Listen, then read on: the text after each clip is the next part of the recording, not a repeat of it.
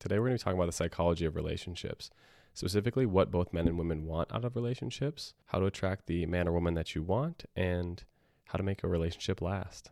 So let's get into it. Hey, play my music, man.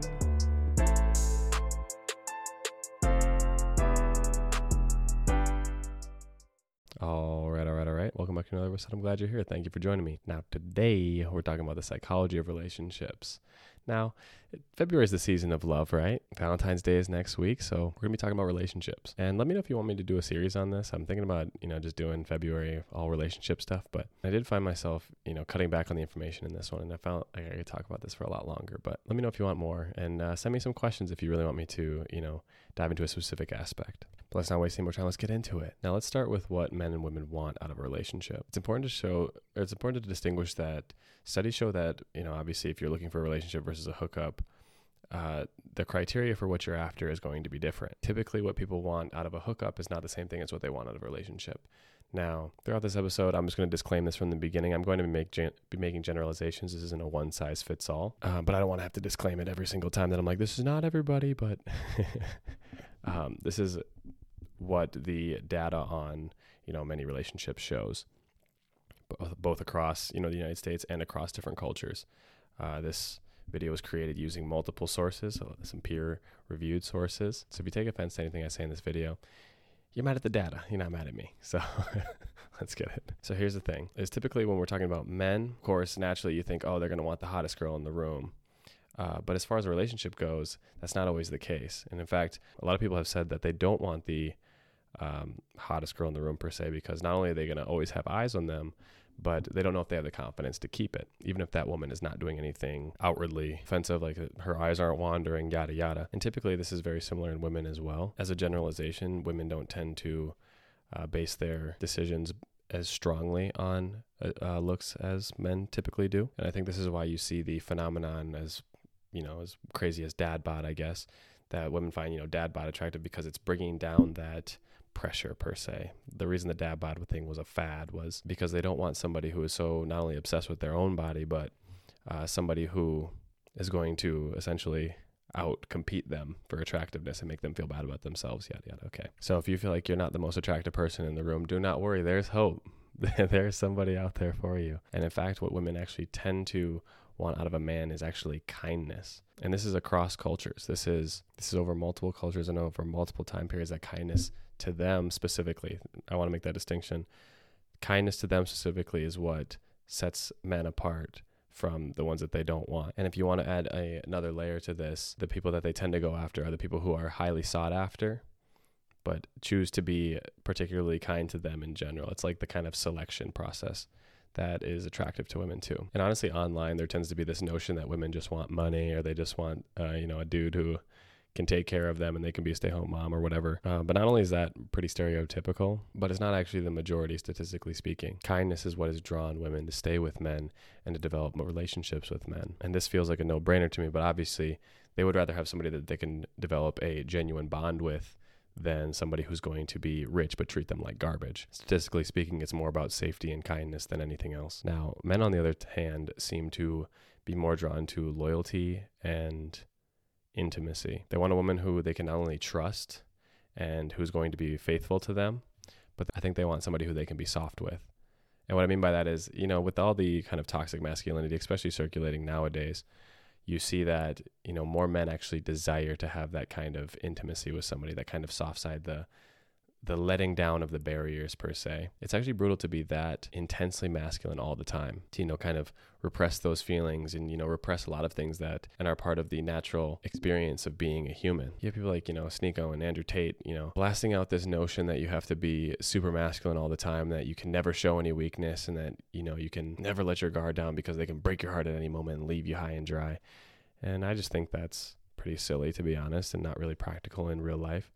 But also it develops a bit of a, misogynistic opinion of women when most women are not even that way per se. But being able to be intimate and be soft at times and be, caring for somebody else is one of the more fulfilling experiences that you can have as a human. That's why I think so many people seek relationships, is that intimacy, that level of comfort and closeness that you can get with somebody. But in general, women want that kindness and that safety, and men want that loyalty and that intimacy. Now, you can choose to believe me or, anybody else you see on any of these social media apps, but know that my information is coming from the data, the statistics, the scientific side, whereas self-proclaimed Andrew Tate stuff comes from anecdotes and experience. But look where that experience has got him now. But honestly, that should be pretty reassuring for a lot of people out there that, kindness is the thing. Kindness and loyalty and stuff like that is what really makes relationships last, because that's something that you have control over. You can change if you want to. You can choose to be kind or not kind. You can choose to be loyal or not loyal. You can choose to be intimate or not intimate. And that is regardless of the way that you look. And again, this isn't one size fits all. Just because you're nice to somebody doesn't mean that, you're instantly going to get all the ladies or the guys. I was listening to this Andrew Huberman podcast. Definitely recommend if you haven't listened to it yet, especially for all my science nerds out there. But he's talking about the prefrontal cortex being your rule setting area, right? And the thing is that you have control over the rules that you set that define your behavior, right? So we see that if 20 people go on like a retreat, or they go off by themselves for an extended period of time, the attractive level of each person will be by comparison to the other 9 people that are there. Whereas if you're, in a big city like Minneapolis represent, then of course that will shift the average hotness of the person that you're comparing your person to, if that makes sense. But this goes beyond just, comparing, one person to another person. It also goes in the category of what you find attractive. So say there is a girl or there's a guy that has programmed their prefrontal cortex to, find certain traits attractive, right? So say that somebody out there, has, programmed their frontal cortex for kindness, we'll say, because that's the one that we've been talking about. You will find that the people that, regardless of what they look like, because they're not programmed for, physical attractiveness, they're programmed for what they genuinely like, which is that kindness. And they will find that the most attractive. In the same way that perhaps you think, physicality is attractive, or, trust is attractive, or honesty is attractive, etc. And you can see that, and you can see this in, relationships where the physical attractiveness seems to be very, very at different ends. You have a hot person with a not so attractive person physically, talking very shallow, but where money is not a factor, stereotypically they talk about, somebody with money having, a super hot chick or whatever. But outside of those kind of stereotypical examples, you do find sometimes that you'll find somebody who's really attractive with somebody who seems not very attractive, but they're providing something of value to the person that they're attracted to. And perhaps they check the boxes that were outside of the physical that person valued in the psychological, if that makes sense. Expanding upon that, no matter the physical attraction level, time seems to be another factor that plays into the strength of a relationship. After a certain amount of time, stuff becomes just familiar and habitual. Maybe this is just me, but I personally have gotten much closer to my girlfriend over time, and she's become more attractive to me over time as well. Not that I wasn't attracted to her before, but I think being around her as much as I have been has conditioned me to, have basically her assets as my rules in my frontal cortex. That's what I find attractive, is her. And admittedly, it does make other girls less attractive because they're not her. But there are some people who are the opposite of this, where they get kind of restless in relationships. They only stay in relationships for short periods of time. And personally, this is not the data speaking, this is me speaking. I think personally it's a sign of immaturity, but for whatever reason, maybe they didn't get it out when they were young. Maybe they started dating in high school, and then, they now are wandering later in life, or perhaps they have some trauma that stops them from wanting to be in long-term relationships.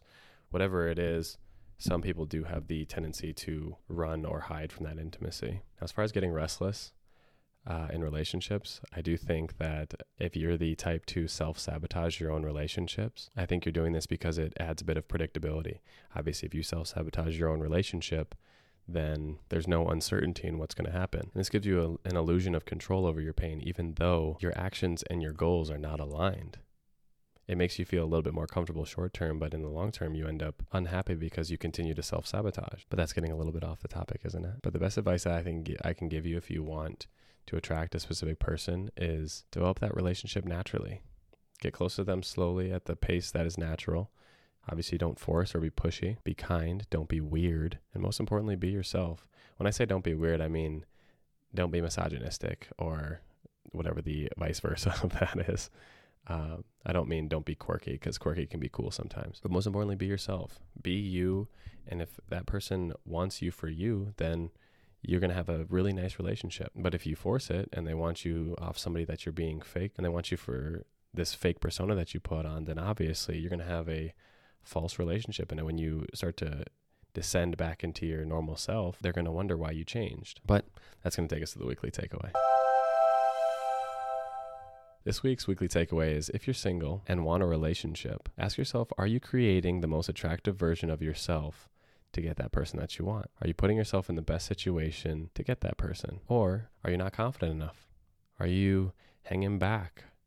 Are you not pursuing the person you want because you're too scared of what might happen? I'd encourage you to take that chance. If you're in a relationship, do something special for the person that you're with this week. Something that'll strengthen your relationship. Valentine's Day is obviously next week. Do something sweet. Maybe get a small gift, or go on a smoking hot date, or even just a little back rub or back scratch. That'll make your person grateful to have you this week. That's going to do it for this episode. I thank you for listening. I've been Will.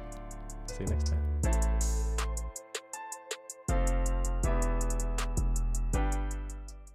If you like that episode, guess what? There's another episode right there. I hope you check it out. I'll see you over there.